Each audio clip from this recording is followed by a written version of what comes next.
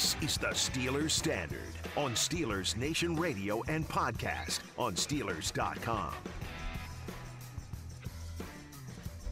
What the hell just happened? I know it's 2021, but is my vision like 7/13? I don't know what I just saw. What the hell just happened?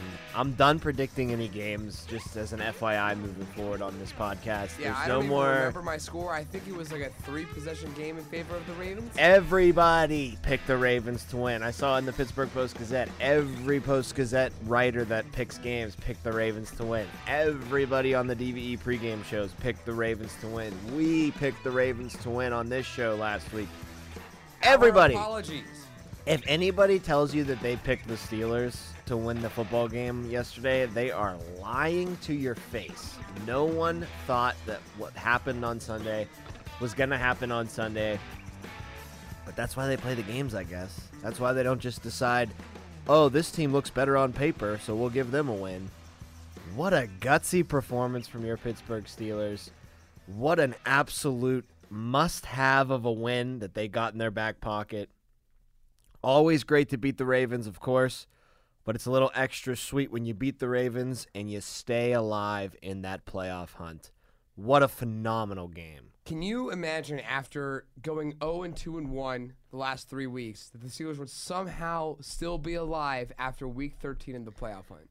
Yeah, because it's the Steelers. Does that make it's sense? The AFC this year. Does that make sense? The AFC in 2021 is the whole NFL really, absolutely impossible to predict. The Steelers do this all the time. They'll sprinkle in some questionable November losses that are uncharacteristic, and then as soon as December hits, they turn the lights on. Well, recently December has been kind of a death sentence for them. So this is a really good start to the 2021 December season of football. What's up, by the way, with all the cliches around December in the NFL? After the Chiefs game last night, Chris Sorensen got interviewed, and he was like, well, all the coaches have been saying all week, they remember what you do in December. And Tomlin's always like, we unleash hell in December. There's a mystical folklore around the month of December in the NFL that I need to do an investigation on. But we'll get to that at a different time. We said last week after the Bengals blowout loss, we were scratching our heads going, the Steelers don't do this. This is the game when the Steelers, back against the wall, you just tied against the Lions. You haven't played your best football at all by any stretch of the imagination. You almost beat the Chargers, but then you fell off in that game. You thought they were going to show up against the Bengals, go into that stadium, and get kind of an ugly win like they did against the Cleveland Browns earlier this year. And instead they got their doors blown off. So that made us scratch our heads last week and go, well, this again is lining up to be that typical no one believes in us back against the wall Steelers performance against the Ravens, but we just saw that same exact scenario potentially play out last week against the Bengals, and it ended in a Steelers blowout. So I think the confidence has kind of leaked from all of us thinking about this team, and I don't think we were saying they were going to get run out of the gym again, but we were saying, hey, they'll probably lose a close game to the Baltimore Ravens here because how do you match up against the Ravens when your rush defense is this bad and they run the ball that well, when you haven't run the ball that great on offense and they are really good against the run? This matchup's just not going to work out. But instead what happens? They do the ugly thing and they make the game disgusting. And I'm sorry, if you weren't a fan of the Steelers or the Ravens, that was a tough first 3 quarters of football to have to watch. Great finish in the fourth quarter, obviously. Absolutely. But that was an ugly, disgusting, defensive, we're going to make this game a low-scoring kind of football. That's how the Steelers win games in the 2021 season, and it's refreshing to see them be able to channel that energy again, especially after that blowout loss to the Bengals, where I think everybody was like, this is going to be a tough, tough hill to climb after that game, and they immediately snapped out of it. Great resilience from this team, mental fortitude. The leaders obviously illustrates how strong they are to be able to have this kind of a bounce-back game. And a bunch of people that we'll get into in this episode just stepped up and put their hand in the pile. Some of the names you probably didn't even hear of before the game started. Right. But they were absolute crucial contributors to that 1-point victory against the Ravens. It was a total team effort, Tom. This team got down to a 10-3 deficit, and then 17 unanswered points, all in the fourth quarter. You kind of hear the same narrative about the fourth quarter as you do December football. Everything is kind of thrown out once you get to that last 15 minutes because backs are up against the wall. You only got that much time left to go in the game. You have to do something if you really want to win. And let's not forget just really how bad this offense was and how bad this team was performing in that first half. Deontay Johnson, only one catch in the entire first half. I think he finished with, 10 or 11? There you go. He finished with over 100 yards. We know the drop he had right before the end of the half. I don't know if you saw this stat come across the TV screen when the first quarter had finished. In the first quarter, Baltimore had 6 first downs. Pittsburgh had 6 plays in total. Yeah, it was like 30 plays run by Baltimore to 6 plays run by Pittsburgh at the end of the first quarter. Insanity. Time of possession was completely skewed. But when you're on the Ravens side of things and you have that kind of disparity as far as we've had the ball forever, the Steelers haven't had the ball, and you look up and the score is only what the score is, you should start getting a little nervous on that side of things because you start saying to yourself, we should be up by a couple scores by now based on how we're dominating this game.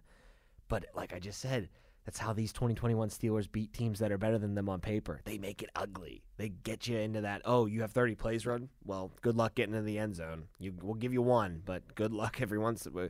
Or you're not going to just start running it up on us. So one thing you and I kind of overlooked was that the brakes being pumped on this Baltimore offense. We were so concerned with the Pittsburgh Steelers offense being hard to get going. And I think we were really concerned about the Steelers defense too. Right, we were. And we were saying in our score predictions last week, we were putting the Baltimore Ravens at I think 24, 27. I think I gave them 27, something you gave like them 24. I mean, they had only been putting up 14 points the last 3 weeks, and we for some reason we just completely overlooked that. And you have to give as much credit as you want to give the offense for stepping up and putting up those 17 unanswered points. The defense also just completely neutralized Lamar Jackson as they do so much better than the other 30 NFL teams in this league, right? We've seen the numbers of Lamar going up against the Steelers in his career to every other NFL team. He gets sacked more. He turns the ball over. He has the worst passer rating. It's just something that Keith Butler does when they take the field against Lamar Jackson that works. And we totally thought that this was going to be the exception. We totally thought that even without J.K. Dobbins and Gus Edwards, this running offense by the Ravens was going to run all over the Steelers offense or the Steelers defense. We thought that the Steelers offense was going to be able to get nothing done on the ground or via the air because of their number 2 run defense and their number 1 pass defense. All the stars were aligned, Tom, to make us think that this game was going to go in the opposite direction of which it did. And up until that third quarter, it did seem like, okay, it's 10-3. This is about right. They being the Ravens, will get another touchdown here. And it's 17-3, and this game is out of grabs. And that's not what happened. No, it's certainly not what happened, and I think one thing that the Steelers were able to do pretty well was stopping that running attack. They still ran for 107 yards, the Ravens did, 4.3 yards per carry.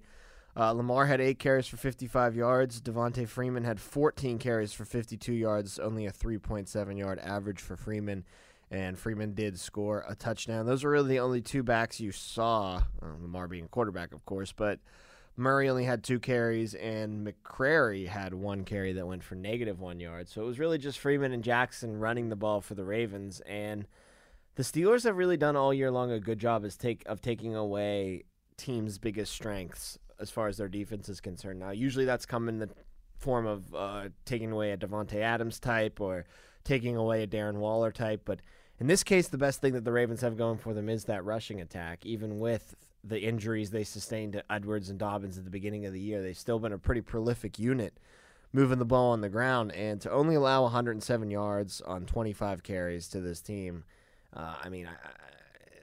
you couldn't ask for much more, especially based on the status of the Steelers' rush defense heading into that game in recent weeks. It's been one of the worst in the NFL. I don't think there's any debate about that. Over the last, 3 weeks, I think it is. It has to have been the worst, but it played like one of the best against a prolific unit on Sunday. And you have to tip your cap to guys like Watt and Hayward, obviously, because mean, those are the stalwarts. You didn't know if you were going to have either of them as early as Friday of last week. When we did our show on Friday, we did the entire show under the assumption that neither were going to play. TJ Watt was looking real dim for me, and I guess you left the light on for Hayward a little bit, but you weren't hopeful. Sure enough, both of them end up showing up on the field and contributing. Both had at least one sack in this game and a couple tackles for loss each, but it's Montravius Adams. You know, it's the Taco Charltons. It's the guys John that Glue. It's Chris Wormley. They all had to, throw a hand in the pile and be that next man up that Tomlin so loves to preach. And they did just as good of a job as the Haywards and the Watts on that defensive side of the ball, trying to slow down that Ravens rushing attack and neutralize that Ravens offense. And, you can't say enough, and Tomlin, even in his post-game press conference, he called out Montravius Adams in person with name and said, hey, this guy was here, just got here a couple days ago, and we're having him out there for a lot of snaps out there and asking a lot of them, and he did a phenomenal job. So obviously it starts with Hayward and Watt, and those guys get, all the rose petals thrown at their feet, but the guys who might not even be on the roster in a couple of weeks, or if the Steelers were healthy, would have never even had a chance to be signed to this team and see significant playing time, that had to step up, and man, did they step up in a huge way. And moving forward, you have to hope that this is a building point for that rush defense and that they can kind of harness what they had in this game against the Ravens and use it moving forward, because if this is the type of rush defense that you get from now on, as opposed to what you had the previous 4 games, you're right back in the race with a realistic shot at beating almost anybody, because that was Steelers football, stopping that kind of rushing attack. To a T. Steelers football, to whatever you want to chalk it up to. Steelers football in December. Steelers football in the fourth quarter. Steelers football when their backs are up against the wall. Steelers football against the running defense, or as a running defense. Everything that we have known for the past, 15, better part of two decades, that is exactly what they did. They epitomized what Steelers football is supposed to be yesterday afternoon, Tom. And it's almost, I have no trouble saying it, I was in disbelief witnessing what I saw after these last 3 weeks up against the Lions, the Chargers, and the Bengals. There was no indication that the Steelers could have played that well against a running offense, especially one as potent as Baltimore's, one as deadly as Baltimore's. Why would we ever assume that they would be able to turn the corner and completely do a 180 and just completely neutralize that running offense? Not only did they neutralize that rushing attack, they sacked Lamar Jackson 7 times in this football game. You saw the blitz coming for the Steelers a lot. That was something that a lot of people were banging the table for this week, is to blitz more. They had not blitzed at all season long. You see it for the most that you have in 2021 against the Ravens in this game. I think if you watched film on how the Dolphins beat the Ravens a couple weeks ago, on how the Browns played the Ravens the Sunday night before this Steelers game, you saw that blitzing the Ravens and blitzing Lamar Jackson, although risky, has paid dividends for both of those teams. And I don't think it paid more dividends for either team than it did for the Pittsburgh Steelers on Sunday, because the 7 sacks and the chaos that they caused constantly in Lamar's grill. I mean, it was so great to see, but I want to see it moving forward too. Like, I get where they were going at the beginning of the year. We can rush 4 and drop the rest back into the secondary, because we have a great front 4 that can get pressure on their own. They don't need to create blitzes or, blitzing more guys than they have linemen to block. They don't need to do that. That was nice on paper when things were healthy. Things haven't been quote-unquote healthy since the Week 1 game against the Buffalo Bills. I think you got to start blitzing more, and I think the Ravens game is proof in the pudding.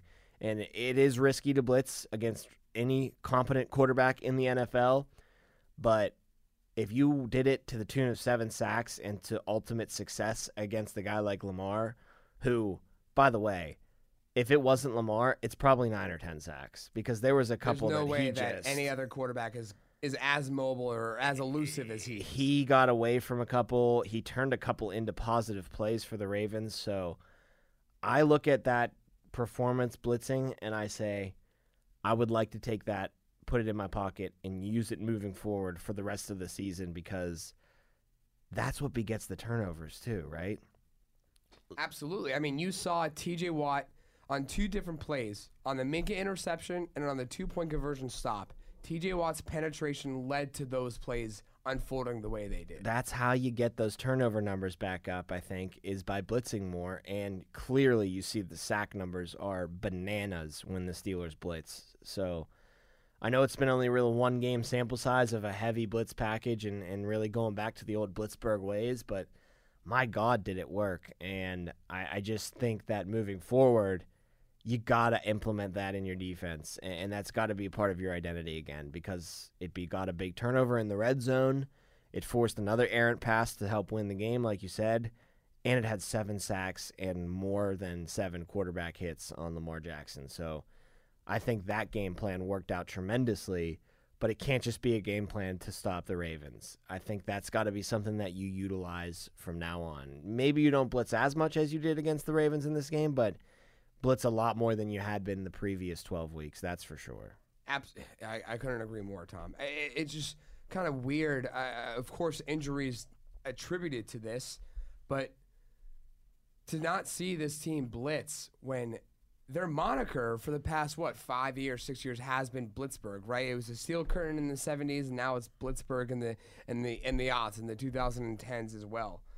And to completely shy away from that, you saw the difference it made. You saw how, other than really TJ Watt and Cam Hayward, granted, because, like I mentioned earlier, with injuries, those 2 guys, their names stand out most of all on the defensive front. But your sack numbers as a team were down. Usually you are the number 1 team in football with leading in sacks, and you just weren't. Take away TJ Watt's sacks for this year, Tom, and you are middle of the pack at best. And 7 sacks on the day, and I completely agree with you. If it's Baker Mayfield out there like it is next week, that number is probably hitting the 10 mark. No question. And you mentioned TJ Watt. He's missed 2.5 games, and he's missed half of a couple football games as well. And he leads the league in sacks by 2 sacks right now. I mean, he has been the defensive player of the year, and I think that Ravens game was his defensive player of the year performance type of game. You could talk, and we will on later episodes that we do. Big Ben, big contributor to this game. The defense as a whole, the rush defense, big contributor to this win. Deontay Johnson, big contributor to this win. You don't win this football game without TJ Watt. And I honestly think that in all 6 of the Steelers' wins this year, you don't see a victory without TJ Watt. I don't think it's a coincidence that the games that he's been banged up in, i.e. the Packers game in the second round against the Bengals, or the games he's missed, Bengals game, he left the Lions game early, he didn't play in the Chargers game. It's not a coincidence that the Steelers have lost those games. All of them. And they've won the games when TJ plays. Number 90 is the straw that stirs this entire How does it trade. feel? I know the Browns were on the bye this week, so Myles Garrett didn't get a chance to pad his stats. TJ Watt, 2 sacks ahead of Myles Garrett in the sack category, 16 compared to Myles' 14. Get your Defensive Player of the Year bets in now. TJ Watt's still in plus money. Myles Garrett was the favorite by a decent amount heading into this weekend. Before the Vegas odds makers get wise, I would suggest throwing a little chili cheese on TJ Watt because Steelers Nation, he's going to break the Pittsburgh Steelers single-season sack record. He's got Strahan in his sights right now, though. He's got 22.5 Yep. insights. So I would get those bets in now. Now, don't come at me with pitchforks and torches if he doesn't win because this is a screwy league and voters can do dumb things sometimes. So it still could go to Myles Garrett or it still could go to Diggs from Dallas. But if he gets Strahan's record or if he even sniffs anywhere close to Strahan's record, I don't know how you take it away from him. You got 5 games left, and this is not in the same. So he needs 6 sacks in 5 games. This is not the same scenario as it was last year where the Steelers had their position locked up in the playoffs, so they sat Ben Roethlisberger and everyone on offense. They sat T.J. Watt and Cam Hayward and everyone else on defense for the final week of the season. As long as he's healthy, Tom, he will be playing against the Vikings, Titans, Chiefs, Browns, and Ravens. He's 16 sacks. He's a sack away from tying or breaking the single season record. He's isn't tied he? it right now. He's tied at the single season record So with James as Harrison. we said in the preseason and the offseason all year long, does TJ Watt break the single season franchise record for sacks or not? Well, he's got 5 games to get a half of a sack. That's all he needs. Why to break does the it record. feel like it's just been like a ho-hum 16 sacks, too? Like, it doesn't even feel like he's been overwhelmingly dominant. He has been overwhelmingly dominant, but it's just like, oh, whatever, business as usual. I'll miss a couple games, and I'm still going to be at 16 sacks after week 13. I'm going to miss a couple of games. I'm going to miss a couple entire 30 minutes of football here and there. I kind of agree with you, Tom. It just doesn't feel like the 16 is... It's the most modest 16 sacks I've seen in a while. Honestly, and I think, you know what? I'm going to point some blame at national media here. Oh, we love Myles Garrett. Oh, my God, he's such a force. He's the Cleveland Browns are back, and Myles Garrett is the engine there. Oh, look at Diggs with all of his interceptions in Dallas. Oh, my God, that's so great. Obviously, all those players are great. I'm being a little silly right now. But where's the TJ Watt talk? You know, it's even more... Where is the 16 sacks through just these few games? Even if he played in all 13 games or 12 games that the Steelers have played. I mean, that 16 number, sacks do you think is if still he's absurd. Played, if he never got hurt, Tom, if he didn't miss the 2 halves, didn't miss the 2 full games... He probably is going to shatter Strahan's record this year. The injuries are the only thing. I'm saying, where would he be now rather than 16? Probably would in 20s. Would he be at 20? 19 at the least, probably. So that's why I'm saying he'd probably lap Strahan's record if he had played a full season. The only thing keeping that GMA suit wearing going to space Michael Strahan safe right now is TJ Watt's injuries, because that guy's putting together the most prolific season in a pass rusher's history, and I don't feel like it's being talked about it like that. So 2 things. So we're going to talk about it like that forever. So 2 things. If he breaks Strahan's record, does he get his seat on the Rocket? Oh, wow. I love that. It should be for the Rocket, the seat on the Rocket. Right? Absolutely. On Bezos' next trip up. Exactly. Oh, wow. What does Michael Strahan have to say about himself? Oh, I'm the second best single season sacker in league history, so that's why I deserve my seat. I mean, Hall of Famer and 2 Super Bowl rings. We don't talk about those, though. The second thing I'd like to mention is why everyone is talking. We get why Trayvon Diggs is being mentioned. A, he's a rookie. B, he's playing for Jerry's team. That team has more media attention than the only American franchise that has more attention is the New York Yankees. I would say so. Fair.